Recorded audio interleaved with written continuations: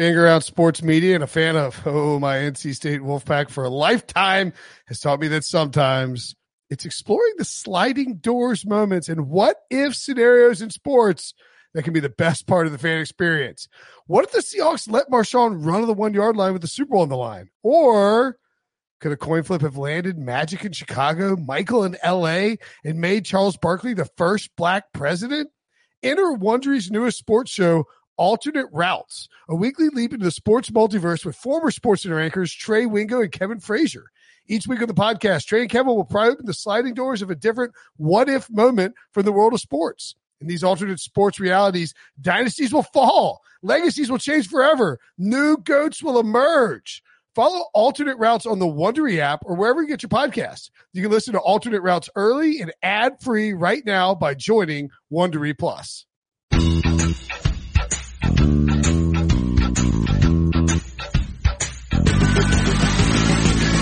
What's up, everybody? Welcome to the Big Six Podcast. I'm Will Brinson, the host, most of the time of this daily NFL. Oh, what's that? Oh my God, it's a Tuesday. It's a Brady Quinn football show! Pew, pew, pew, pew, pew, pew. Featuring John Breach. I don't know that I can be that excited, with the exception of the fact that Breach is here. I'm excited about that. But the way the Browns looked last night, man, holy cow, that was tough to watch. The Browns are as bad as my haircut right now. I got to tell you that. Your hair's not that bad. The hair's great. Your hair's not that bad. No, you're right. The Browns were terrible again. John Breach actually filled in for me. I think took some pot shots at me. On the podcast, I went to see the band Luna, one of my favorite bands that they're doing like a reunion tour. The show was killer. Very excited. Didn't miss much in terms of the game, Breach. Did I miss much in terms of the fun podcast? Well, I will say I knew you wouldn't listen because I was hosting, because we have a rivalry going. We're always beefing. So we literally just took pot shots at you for 45 minutes. We said Brady was handsome once, and we talked about the game for 10 minutes because it was such a trash game that it wasn't even worth talking about. Hey, Brady, did you hear about the Greg Rosenthal, Anthony Jeselnik read? Did anybody tell you about this? No, I don't know who those guys are. What happened? Are you serious? What? Who? I can't tell if you're joking or not. I don't know who those guys are. Okay, well they have a podcast. We did an ad swap. They did a read for our podcast. We did one for theirs, and they were like, Greg was going through it, and Anthony Jeselnik, who's a famous comedian, was like, "Oh, Brady Can't quit." Be that famous. Yeah, he pointed out that you were exceptionally handsome, but he said you were a little like so handsome that he was worried there might be something lurking, like. Well, I mean, look, I don't know who he is. You know, maybe he's one of those comedians that does like roasts every once in a while, or that's how like he becomes famous. But, you know, sorry, man. I mean, Kevin Hart, Chris Rock, Dave Chappelle, Bill Burr, like those guys I know. I'm not sure who. Yeah, I don't know. Which is hilarious because I'll be honest, I've heard of Jeselnik, but I didn't know like how he became famous. So I literally just pulled up his Wikipedia, and Brady hits a home run with his guesses that he literally shot to fame kind of writing for Jimmy Fallon, but writing for the Comedy Central roasts. Oh, really? Yeah. All right. Well, there you go. I mean, look, I think those things are hilarious, but at the same time, it's like, come on. Like, I feel like you're being sarcastic, but yet I feel like you're not being sarcastic, and you literally have no idea who this guy is. It's that, and we're having a little bit of audio issues, so I'm having a really hard time hearing pretty much everyone today, so that might play a little bit of a role in it too. Okay, fair enough. Let's move on and talk some football. By the way, this show's on YouTube. If you want to see all of our handsomeness, Breach looking dapper in a blazer. I'm wearing a looking really good Breach. Way better than Brinson, who probably is in his boxers and a t-shirt right now. I heard the dress code. Sure. I heard the dress code for the show was shirt and blazer, so I guess Brinson was the only one that didn't get the memo. Yeah, Breach is. Right. I'm not wearing a shirt and blazer here. My mother-in-law is in town, and she was very impressed that I was going up to do a podcast with Brady. Tom Brady? No, she. It's Brady Quinn. Your really? He's still doing that with you, huh? Your father-in-law, not so much though, right? That's right. She's like, so you're going to go do video in that shirt. If you have a question for Brady, maybe who's his favorite comedian, favorite moment from college, anything, favorite moment for the pros, whatever you want, leave a 5-star review on Apple Podcast with your question in the review, and we will get it answered next week. Again, you can watch us on YouTube, youtube.com/CBS Sports. Make sure to download, subscribe, all downloads. Every time you download, an angel gets its wings. Sam Darnold has been cleared and will make the start on Sunday for the New York Jets. Brady, are you surprised at how long he was out with mono? And do you think your boy Goose, Adam Gase, is bringing him back too quickly? No. I mean, look, he's got to get clearance from the doctors anyway, right? They only have to measure his spleen and make sure it's not inflamed. He's not at risk if he gets hit or something like that. So, I don't, every single, like, around, like, finals for our first semester, they'd always be like, oh yeah, your tonsils are infected. Like, you may need to get them out. And then I'd go, play the bowl game. Then afterwards I'd feel better and they'd be like, yeah, you're fine. Next year, same thing. Senior year, same thing. Finally someone goes, oh, by the way, you had mono. And I was like, go figure. I was like, that would make a lot more sense, with why I feel so tired and I feel like I'm sick right now all the time, than me just dealing with this every single year. So apparently I had mono at some point once. Handsome starting quarterback in college gets mono. Breaking news, right? So Brady's out there playing with an enlarged spleen. That's what we're missing here. I mean, good thing that anything explode. Good. You snuck you snuck a multiple humble brags in there. Like, hey, I made out a bunch in college and I toughed it out with an enlarged spleen. And, hey, by the way, I've got my tonsils. No big deal. I don't know if anyone brags about having tonsils. I will ask this though. Once you have mono, do you never get rid of it? Is that how that works? I've never. The chickenpox work that way.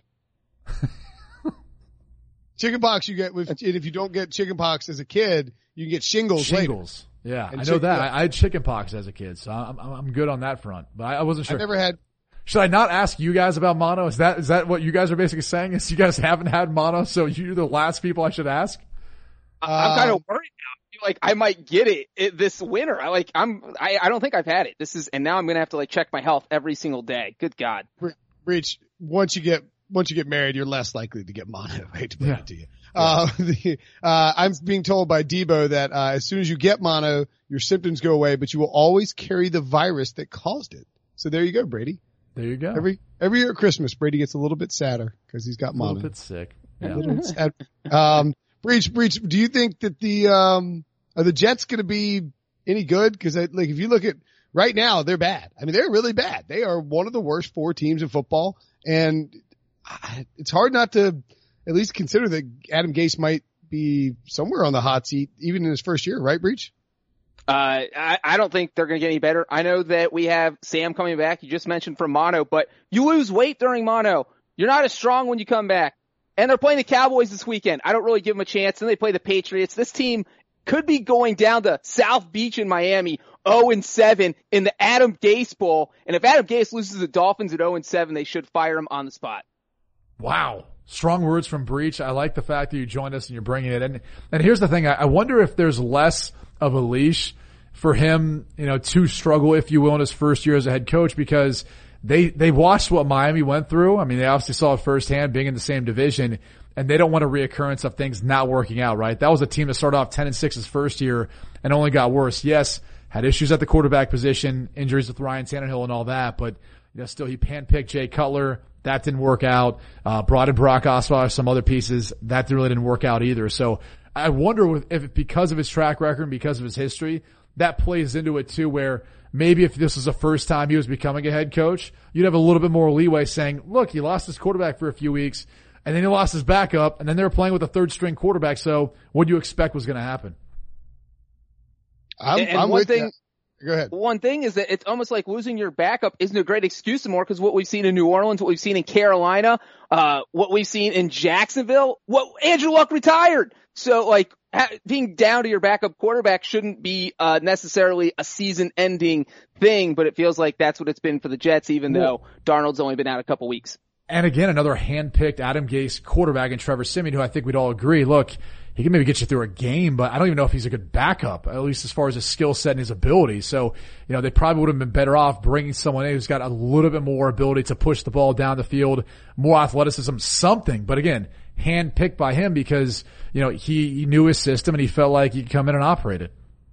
The 3 teams I think are really interesting, and our colleague Sean Wagner put out a hot seat rankings article, but the 3 teams with injury issues or stuff they're battling that I really think are kind of interesting is one, the Jets, because like, do you get a pass because your second year quarterback got mono? That's not like something you caused, and it really did create an issue. On the other hand, the offenses look terrible without Sam Darnold, and you wonder if he can actually come back and mask sort of the issue, the things that they battled. Two, I think the Pittsburgh Steelers are fascinating we'll get to Mike Tomlin, maybe a little bit in the show here. And then the other team is the Atlanta Falcons. Like Dan Quinn, maybe got a pass last year for injuries, but it doesn't feel like he's going to this year. So I'll be curious to see how ownership handles that. Look, if they win a bunch of games and Darnold looks good down the stretch, then it won't matter and Adam Gase will keep his job. But, if Darnold struggles, and the Cowboys should be hungry to come out and prove that they're a better defensive team than they looked like against Green Bay. If Darnold struggles, it's going to start to be a little bit of a long season for old Adam Gase. Darius Leonard cleared to play, missed 3 games after suffering a concussion in week 2. Brady, is the Colts defense good? Apparently, I mean, Matt Eberflus has done a tremendous job, and especially when you're able to shut down the Chiefs in their house. Granted, helped by the fact that Mahomes was hampered with a little bit of an ankle injury.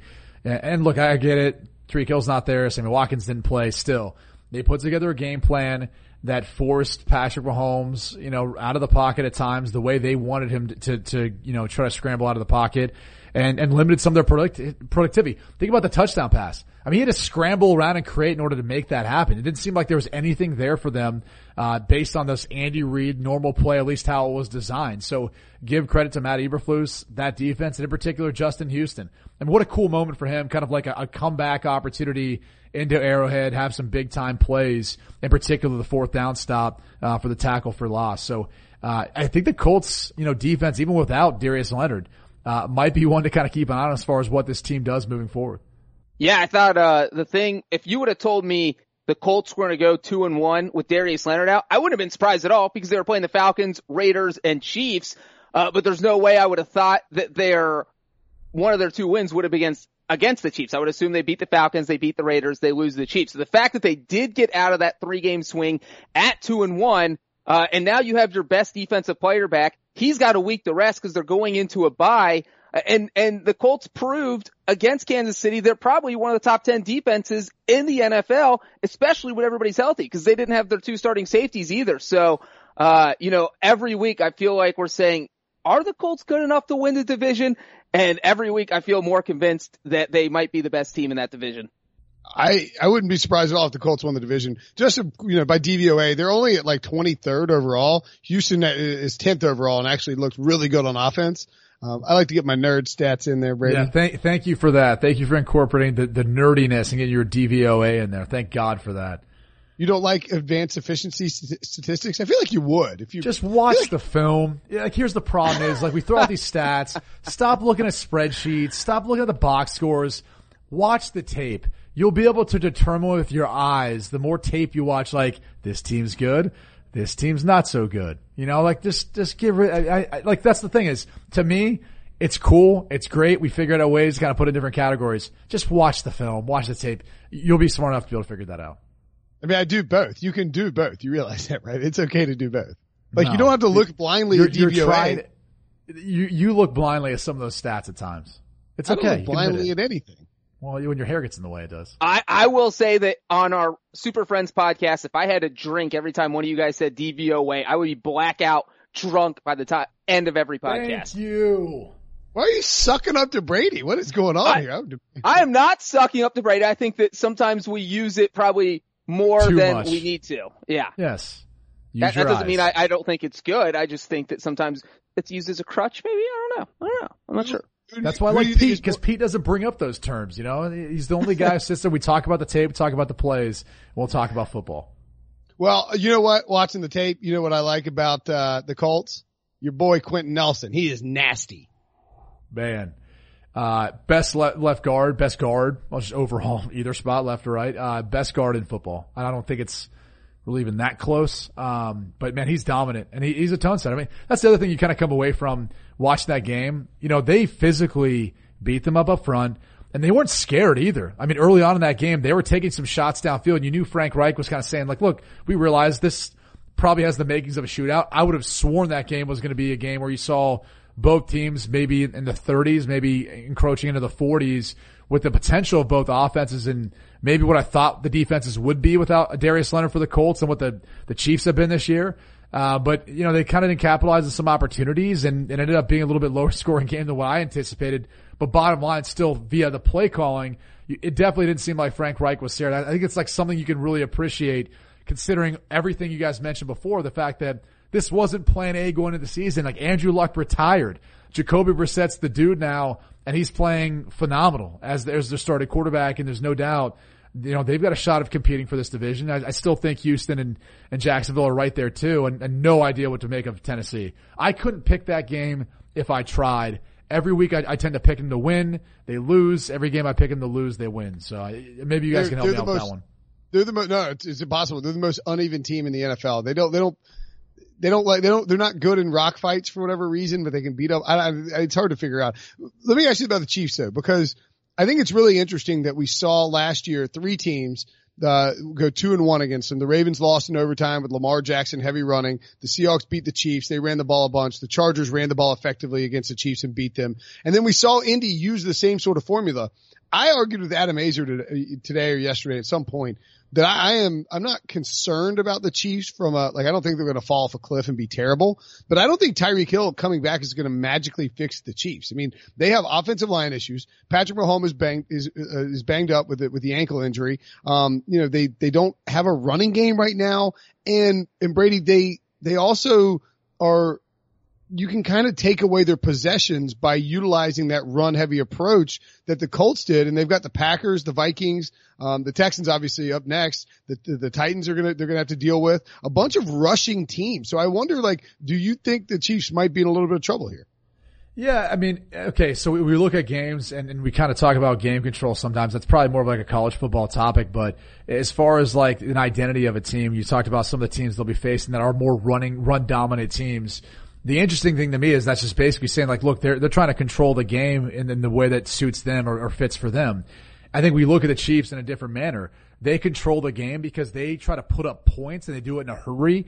And then all of a sudden you realize you're down 2 scores or you're down a touchdown in a heartbeat and you start to feel the pressure of being able to need to meet or equate to what they're bringing from a production standpoint. So it gets you out of your comfort zone and it forces you to press a little bit. So maybe you are one of those running teams that feels like they need to throw the football more so than you're used to. So it's their same element of using kind of their strategy of game control, but they just do it a little bit more with a little more high-powered offense. I think if you look at the past 2 weeks now, we've seen teams as far as the Lions as well as the Colts implement similar strategies of running the football, playing good defense. And with the absence of Tyreek Hill and as well as Sammy Watkins in particular, like this past week, one of the things you notice is Travis Kelce has worked into the game plan a lot more early in games. He's targeted more. He's got more receptions. Like as I'm watching, I'm thinking, okay, like it makes sense. You have openers, right? You have 15 plays that you rehearse throughout the course of the week that you know you're going to run in the first 2, maybe even 3 series, depending on how far you get on that list and how much production you have with each one of those plays. And so obviously Travis Kelce is going to be a part of those. Well, then it's like, all right, well, what happens? Because in the second half of games, they don't seem to be throwing the football way as much. There's not as much directed towards him. Do you attribute that to like Andy Reid just forgetting about it, or is it more of the adjustments they're making to what teams are doing against them? Go back and watch some of that Detroit game. You know, they're still able to get the ball to him every once in a while, but when he was in line as a tight end, they gave him the Antonio Gates treatment. It was 2 guys jamming him on the line of scrimmage, not letting him off the football, basically eliminating him from the game, especially in certain situations. Patricia learned that from Bill Belichick. And then you see similar strategies as far as how teams are bracketing him and how teams are playing him based on where he's at. So I do think Tyreek Hill back in this offense will help. Sammy Watkins would help. One, because they have things that you just can't teach, and that's speed, and that threatens defenses. They're very, very much well aware of it. But also because teams then can't focus so much on just Travis Kelce if they're lacking in the run game and obviously, you know, lacking with some of those explosive playmakers. Pringle's played well with the opportunities he's gotten, but he's not the same player. The biggest concern obviously is the mobility of Mahomes because they get so much productivity when things break down because Mahomes is special like that. If he doesn't have the ability to move around like that, especially with as bad as the offense is playing, then it becomes a sitting duck, and that's a whole different story. Yeah, and they can't win if Patrick Mahomes is banged up, and I do agree with Brady. That is the biggest concern. The one thing that was interesting watching Travis Kelce is getting beat up on the line, off the line, is that he was getting frustrated. I mean, this one thing that didn't really get as big on, say, Twitter or maybe in the national spotlight as it probably should have, is that he literally pushed Eric Bieniemy on the sideline during Sunday Night Football. So he just, whatever it was, his frustration just boiled over. He lost his cool. He went up to his offensive coordinator and pushed him. You're like, if Odell Beckham did that, we would be talking about that for 3 years straight. Until we saw Travis Kelce do that, he's obviously getting frustrated. And I do think that Tyreek Hill coming back is going to open up a lot for that offense, because if he starts drawing double teams, somebody's going to be open. The Chiefs go back, they start scoring. And as Brady just said, if they jump out in front, that throws these running teams off their game, because they start thinking we have to score in every possession. We can't necessarily stick this game plan of running all the time. But if the Chiefs can't stop the run, that's an issue. They've given up over 180 yards on the ground each of the past 3 games, the Ravens, the Lions, and the Colts. So it's a lot to figure out. And I think once they get Tyreek back, and as long as Mahomes' ankle is healthy, they'll be all right. You know what they could use? If they could probably use some ZipRecruiter, because they need to get some bodies in on that offensive line right now. You know who did use ZipRecruiter? Cafe Altura COO Dylan Miskowitz. When he needed to hire a director of coffee for his organic coffee company, he fired up ZipRecruiter. He was having trouble finding qualified applicants, so he switched. ZipRecruiter doesn't depend on candidates finding you. It finds them for you. Its technology identifies people with the right experience and invites them to apply to your job. So you get qualified candidates fast. Dylan posted his job on ZipRecruiter and said he was impressed by how quickly he had great candidates apply. He also used ZipRecruiter's candidate rating. It's a feature that filters out his applicants, so he could focus on the most relevant ones. And that's how Dylan found his new director of coffee in just a few days. With results like that, it's no wonder 4 out of 5 employers who post on ZipRecruiter get a quality candidate within the first day. See why ZipRecruiter is effective for businesses of all sizes. Try ZipRecruiter for free at our custom web address, ZipRecruiter.com/pick. That's ZipRecruiter.com/PICK. ZipRecruiter.com/pick. ZipRecruiter, the smartest way to hire. We mentioned the Chiefs. They're a team that rates very highly in DVOA, but no one rates as high in DVOA as the 49ers? What? The 49ers are number 1 in DVOA. So before we get to the handshake gate, the stupidest controversy of the 2019 NFL season, Brady, I would ask you, are you buying the idea that the undefeated 49ers, 5 weeks into the season, are one of the best teams in football? I am waiting one more week, because I thought I was going to find the answer this past week with the Monday Night Football game. And I had a lot of questions, and we go into Monday Night Football, and because of how poorly Cleveland played, I came out with more questions still, because I thought Cleveland was going to be a competitive football team. I think they can still technically win 9, maybe 10 games this year. But they've got to figure out some things and fix some things. But because they played so poorly, then it just kind of looks like, all right, did San Francisco just beat another bad football team? So I left with more questions. This week they have to go on the road to play the LA Rams. If they beat LA in LA, they're a good football team. They're what I think they are going to be. At least that's what it looks like. Or at the very least, a tough matchup because of their defensive front, some of their other pieces like Richard Sherman on defense.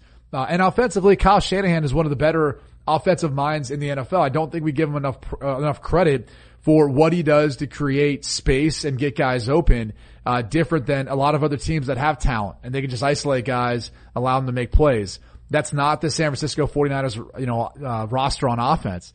He's got to do unique things formationally with the play action pass, the boot game, and everything else that they do with their personnel in order to open some things up. So he's a special offensive mind. I don't think he gets enough credit for that, because they haven't won enough games lately. But still, even being competitive with what he's dealt with the quarterback injury last year with Garoppolo, and then not having a quarterback 2 years ago when he first got the job, to me kind of speaks volumes about, how good of a coach he is and really the potential of this team in the NFC West this year.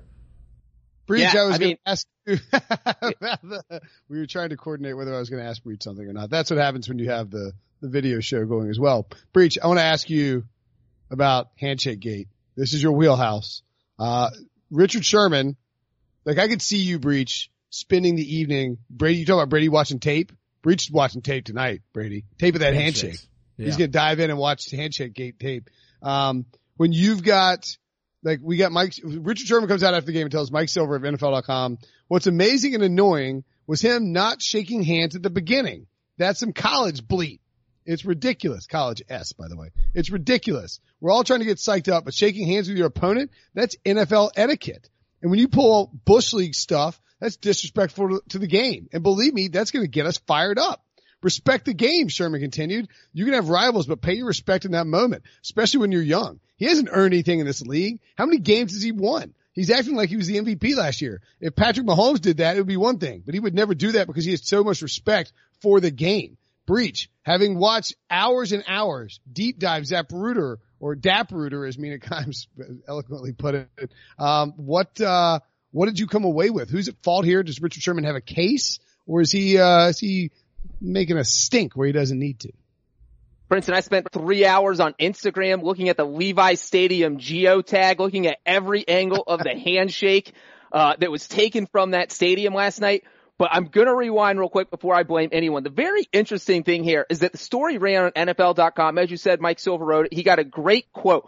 But the one thing that I find fascinating is that someone at NFL.com, this is NFL media. They have access to all the footage in the NFL ever, that someone didn't see that quote and say, hey, maybe we should pull video of that, because someone there had access to pregame video, and we can either see if this actually happened, we can put that video in the story and add to it, and then if they would have done that and seen the video, they would have seen like, oh, this is weird, because they shook hands. So look, Brady has been on the field for a pregame handshake in the NFL. I have not. What I saw is Baker Mayfield shaking his hand. If Richard Sherman was mad because he didn't get a post coin toss handshake, I'm not sure what the etiquette there, but I think Richard Sherman is the guy in the wrong. And if I was Commissioner Goodell, I would suspend him for 3 plays for blowing this craziness out of proportion. This is a controversy that should never started.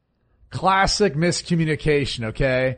I do find the fact we've finally come to the crux of this issue, right, with handshake etiquette. So you walk out there on the field, right, and you dap the guys up, give them a little handshake, want a handshake, handshake, what up, how you doing, how's the family, blah, blah, blah. That's typical NFL etiquette, right? Then the coin toss goes, win or lose, depending on where you're at, whatever that goes, which way you're going, if you're not taking the ball. You kind of get on your sides, and then you handshake. All right, stay safe. See you out there. Handshake. All right, yeah, stay safe. All that. Yeah, so there's this like handshake before with like the love, and then there's handshake after. And it's like weird because you have to think to yourself, like, why does there even need to be a handshake afterwards? Like, what's the point? I'm not even sure that it's like customary or policy to have the post coin toss handshake. That is what upset Richard Sherman though. I love Big Sherm. I actually think, he's one of those guys that, again, a lot of people respect him. You're probably dapping him up, giving him some love, telling him stay safe, blah, blah, blah. And he was probably taken back by that because most quarterbacks respect him. Most quarterbacks would have handled that differently. But Baker Mayfield's a guy who, kind of rolls to a different beat of the drum, and I think in this game, it really didn't matter whether he gave him a handshake or not. And it was funny kind of reading some of his comments because one of the things that kind of struck me as like, this is so 2019 is immediately when Richard Sherman made these accusations, people are like, what do you mean? Look after the game. He was shaking hands. I was like, well, no, you didn't really read what he said. What do you mean? Here's footage before the coin toss. It's like, well, he was talking about after the coin toss, you imbeciles. Like, can you not read anything anymore and then understand we don't have footage of him after the coin toss? That's what he's talking about. Either way, we are blowing this completely out of proportion. However, in order to avoid this in the future, I do think we need to start setting some policies. Brinson, Breach, one of you two, maybe both of you, need to make some sort of policy, right? Like, when is it okay to dap them up, love, before and after the coin toss? What are the circumstances so players know that going into games? Well, let's write that. I'm going to write a story about this and we'll get it out there, but we need you as an, official former NFL player. Guys, I'll consult at best. I'll consult on it. That's about it.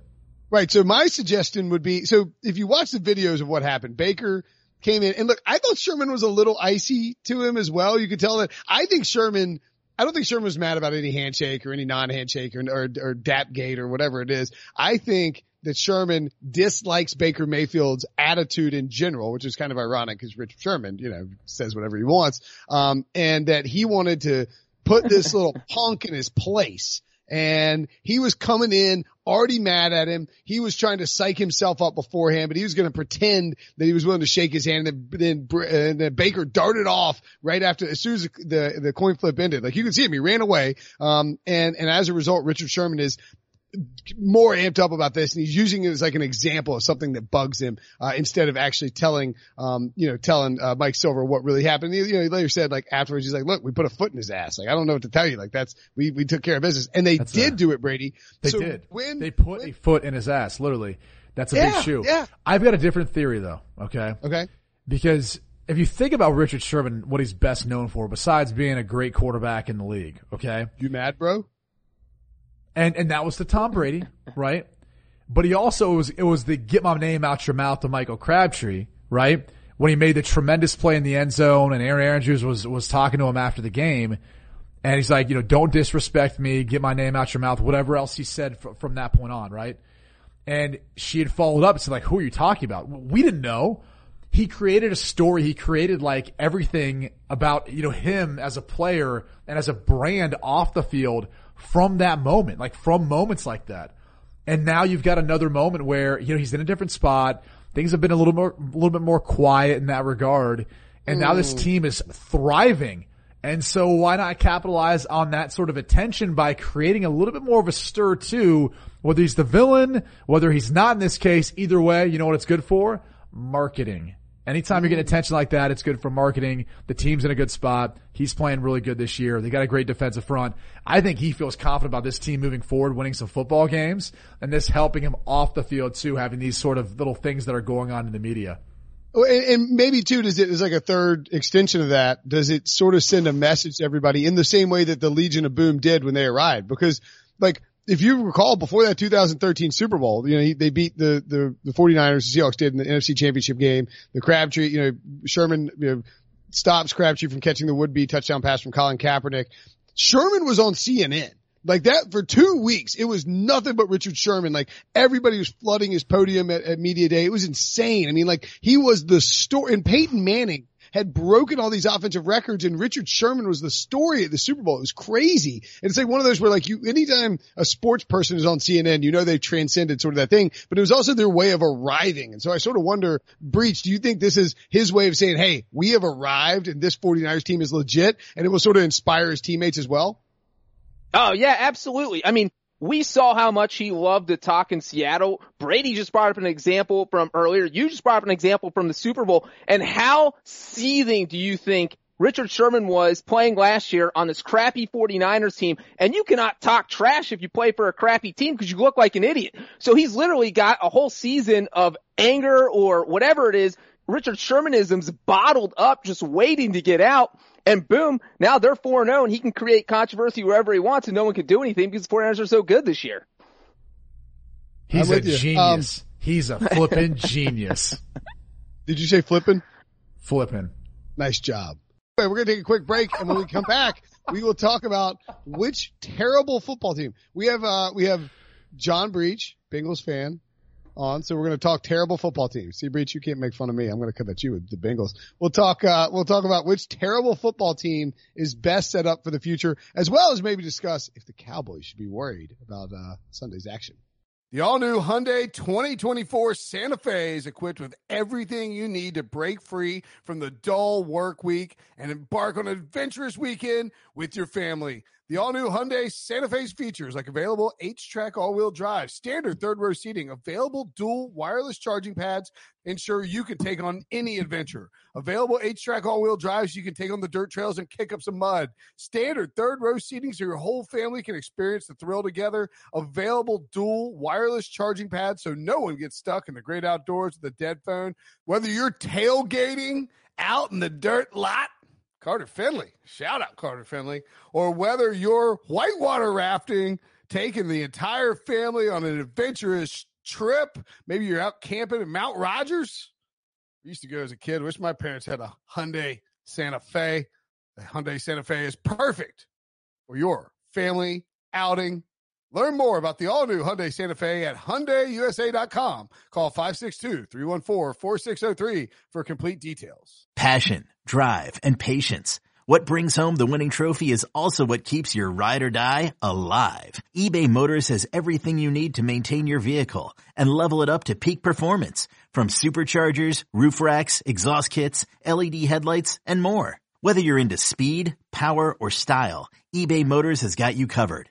With over 122 million parts for your number one ride or die, you'll always find exactly what you're looking for. And with eBay Guaranteed Fit, your part is guaranteed to fit your ride every time or your money back. Because with eBay Motors, you're burning rubber, not cash. With all the parts you need at the prices you want, it's easy to turn your car into the MVP and bring home that win. Keep your ride or die alive at ebaymotors.com. Eligible items only. Exclusions apply.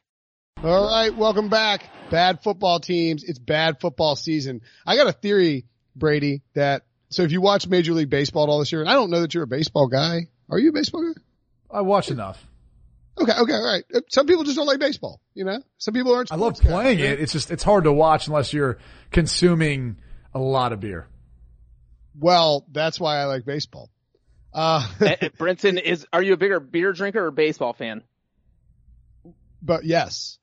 At any rate, so this year in baseball, I think they set a record for most 100-win and most 100-loss teams. Like there's a extreme lack of parity in baseball. Part of it is, just because we have a couple super teams, and part of it is because all these teams are tanking. And I wonder, Brady, do you think we're sort of entering a year where we might see something similar in the NFL? The Dolphins, Broncos, we can include the Cardinals here, I guess, because they won though. Dolphins, Broncos, Bengals, Jets, Cardinals. These teams all kind of stink. Am I forgetting? The Redskins are terrible too. And they just fired their head coach after 5 weeks of football before they play the Dolphins and are favorites on the road. Do you think we're entering a season where we might see an abnormally large group of really bad football teams? No, for this reason. I think if that starts to be a growing trend, what you're going to find out is there's going to be a group that goes through a really, really rough time, dealing with the fact that they made a huge mistake. You cannot turn around franchises as fast in the NFL, at least consistently. Maybe you'll have an outlier year here or there, but you just can't do it as fast as you can in baseball, or in basketball, right? Basketball, a much more individual sport where you can bring in a few free agents and then really change up the team based on that. And you don't get those diamond star prospects all the time out of college. At least they were coming out of high school when it was LeBron James, people of that nature that could change the course of a franchise. But, seldom do we see that definitively coming out of college. Even at that level, as at basketball, when it can be a one-on-one sport at times. Baseball, pitching, right? You get a couple stud pitchers, a few guys who can hit it out of the park. You could turn things around pretty quick. It's entirely different because the NFL, you've got 11 players on both sides of the ball. And really it's the ultimate team sport where those guys, for the most part, have to consistently be working in unison in order to make it work. And so, you could go draft a quarterback, tank for Tua. So be it.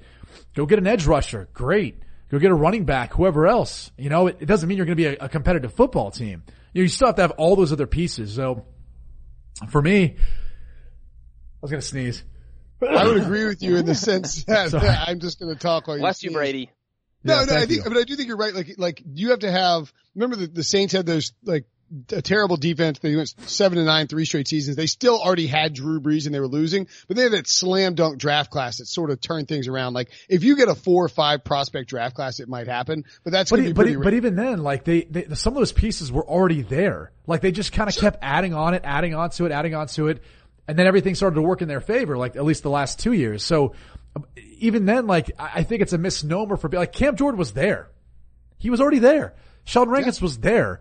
It took them getting Marshawn Lattimore. It took them getting Marcus Williams. It took them getting all these other pieces, and even through free agency to be able to build to that. It's not like it happened overnight. And Drew Brees, like you said, he was already there. Michael Thomas was there. So that's the hard thing I think about the NFL. So if all these teams like the Dolphins, for example, if they think they're just going to be able to stink this season and then next year they can hit it off in the draft and they'll find their quarterback and they'll find all these other pieces and they're going to be competitive, they are dead wrong. And look at the Browns. Like the Browns thought it would be like a couple-year process. Hugh Jackson thought he'd survive this plan with Sashi Brown and Paul DePodesta. No, dude, you're getting fired. You're not going to be able to survive because it's going to be a 4 or 5 year cycle before this team starts to really get competitive. Last year was year 3 into that thing. Now we're into year 4, and year 5, they should then be one of the contending teams in the AFC North. And we're seeing right now them still struggling to get there because their offensive line stinks. So for the Dolphins, like, it's great if you want to take that approach or any of these other teams, but like Brian Flores, Chris Grier, you're not going to survive it. Like, I'm sorry, you're not going to be able to make it to see years 4 and 5 when this team can be in a much better position. Wow. So I guess that you would not pick the Dolphins as the team that is set up for the best for the future moving forward then. If I gave you Redskins, Dolphins, Bengals, and Jets, who is best set up? I would say the problem is with the Bengals, even though they have enough pieces to kind of be competitive, they're also like, rip his heart out. Rip his heart out. No, I'm just saying, like, they're also, you know, they could be moving on from this, you know, head coach based on how bad this team looks with some of the pieces that they do have. And then if you're going to all of a sudden tear it down, like, they'd be at the beginning process of that. So I would think the Bengals, to me, look the worst. They're in a bad spot. You could even say the Broncos could be in that position because if they really want to be honest out in Denver, and this team will be more competitive down the stretch. Don't get me wrong. I think Denver's going to win more football games. They're not going to be one of the worst teams. But you've got an old, aging quarterback in Joe Flacco who you know, is at the end of his career. Drew Lock doesn't look like he's going to be able to take over anytime soon. There's rumors that they'd maybe, if they are looking at trying to build back with Bradley Chubb now being on IR, that maybe you're looking at trading Von Miller, some of your other pieces. Like, if that's the case, then you're at the beginning of a rebuild. And if you're going to rebuild, you might be even saying to yourself, do we even trust John Elway to be a part of this moving forward? So I would say you can make the case that the the Broncos and Bengals are actually the worst set up because, like, they're not even to that point where they have a plan. At least Miami has a plan for the future. They're loading up on draft picks, and they think they're going to take on this strategy for the next couple of years. The question becomes, will Stephen Ross be patient enough to let those guys, Brian Flores and Chris Grier, see this thing through for them to be able to be competitive? The only thing I will say to defend the Bengals real quick, is that they do, I feel like if you look at just the winless teams, so the Bengals, the Jets, the Redskins, the Dolphins, I would say out of those 4, maybe you could argue the Bengals are in the best spot, but they have to decide what they want to do. They have to decide if they want to tear down, burn everything, and start over, or if they want to try and win with what they have. Because here's the thing. They're down 2 starting offensive linemen, haven't played this season, that they thought they were going to have. Cordy Glenn and their first round pick, Jonah Williams. So, you know, any team that's losing 2 starting offensive linemen going into the year is going to struggle. They have weapons in John Ross, Tyler Boyd, AJ Green hasn't played all. So there are talented players on their offense. They're just either injured. Ross is out. AJ Green hasn't played a single snap. And so the Bengals can sit there and say, well, if all these guys were healthy, we could be good. And that would be their argument for holding on to that offensive nucleus. Or they say, you know what? We ran the gamut with Andy Dalton and AJ Green. They've been here since 2011. Let's get rid of them both. Let's try and trade AJ. Let's try and trade Andy. And let's move with this offensive line that should be good next year if everyone's healthy. And Tyler Boyd and John Ross, and maybe throw in one more playmaker. And all of a sudden you have a decent offense and you can start rebuilding that defense with those draft picks you presumably could get for trading AJ Green or Andy Dalton. So, I think out of the winless teams that the Bengals could potentially be the best setup for success, but it's not like, you know, they're not winning the Super Bowl next year. Yeah, they're probably not going to win the Super Bowl next year. Forever.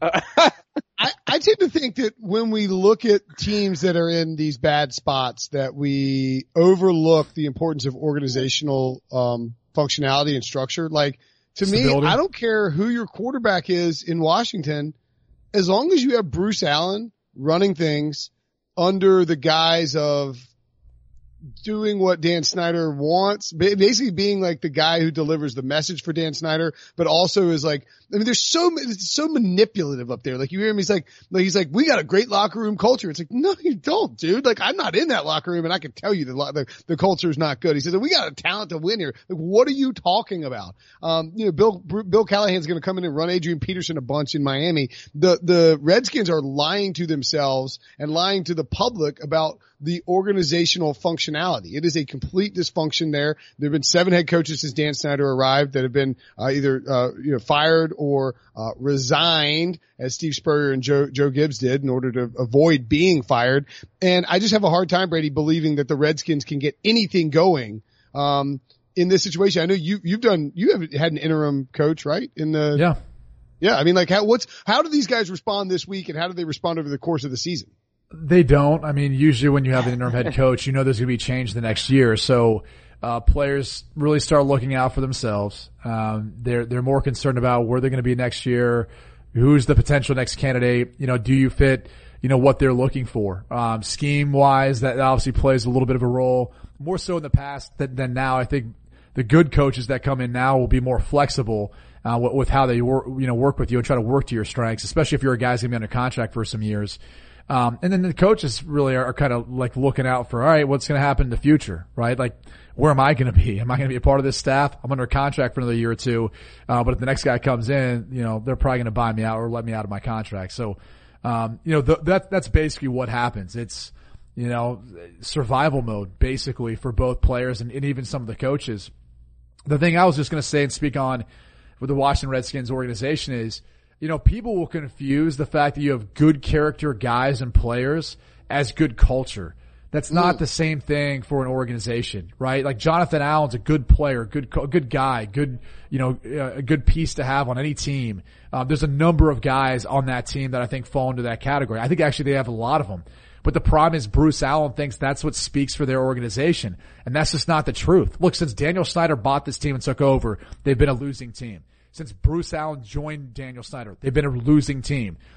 Unfortunately, they have just not been able to provide any sort of stability for the coach, for any quarterback that they've brought there, and allowed them to be competitive. I actually thought Jay Gruden did a hell of a job as a head coach, managing what could be considered as a circus. And I'll tell a quick story because this is my only time really around Daniel Snyder to give you any idea of why I think it's dysfunctional.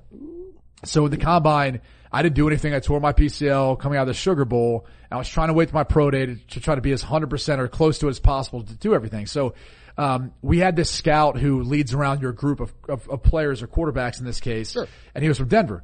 So through the tunnels. Yeah, through the tunnels and everywhere else and all that. I've been there. So boots on the ground. He said to me, hey, look, I know you're not doing this or that, but I bet you could put up a big number in bench press, whatever. And I was like, yeah, but it's not worth the risk and all that. And I don't think I want to do it. He's like, well, yeah, Jay won it last year for us. Like, people thought that was pretty cool. He's like, unless you don't want to compete or do it. And then I kind of looked at him. I'm like, come on, man. Like now you're sort of kind of challenging me, like picking me a little bit. No quarterbacks were doing it. So I called my agent, Tom Condon. He's like, Braid, nope, probably be a bad idea. Got your pro day coming up. Don't want to do that. And then I called, Charlie Weiss, and Charlie Weiss was like, he had some more colorful language. I'll leave it at that. Basically cussed me out and told me how stupid I was. So, like any meathead, I felt challenged and my adrenaline was going. I'm like, you know what? Like, screw this guy. I'm going to go ahead and prove him wrong. So I went in, bench press, beat Cutler's number. And, I ended up telling the story to the Redskins coaching staff. They had me in there. I think it was, the Redskins, and they might have shared the room. Sometimes they share the room, with other coaching staffs and all that. And at the time it was with Joe Gibbs, which, by the way, I verbatim, to your point earlier about when you quote someone, you can say certain things. I verbatim quoted what Charlie said to me on the phone, and you should have seen Joe Gibbs go. He literally jumped back because he was so taken back by what Charlie had said or how he said it. Yeah, he's a good Southern Christian man, and he doesn't swear much. He is. So he was very taken back by that, and I obviously had to apologize. But apparently it was funny or entertaining enough to them that Dan Snyder wanted to fly me out to have me visit, even though they had Mark Brunell and Jason Campbell, who they drafted in the first round, there at quarterback. And so I kind of went into that meeting thinking, like, there's not drafting a quarterback. They're probably going to take a safety, which they did, Laron Landry from LSU. And I spent time with Al Saunders, spent time with Greg Williams, who I loved, like, had a great conversation with him.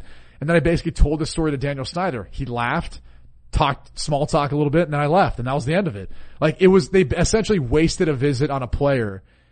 I don't know. I'm not sure if it was just to hear the story. About bench pressing? Apparently, like, I don't really know what the point was. Like, I don't even think they were in the market for a quarterback. So it was just, the whole thing was bizarre to me, and that was like my really only impression or time with Daniel Snyder.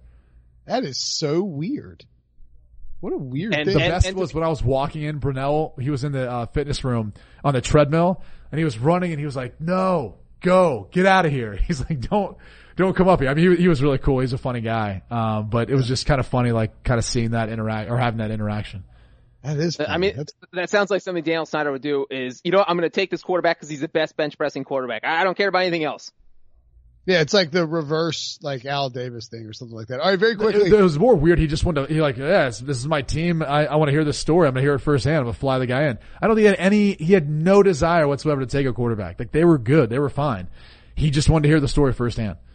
All right, Breach, I mentioned the Cowboys. Don't want to tease something and not get to it. So very quickly, cause Breach has to go do a Sportsline hit.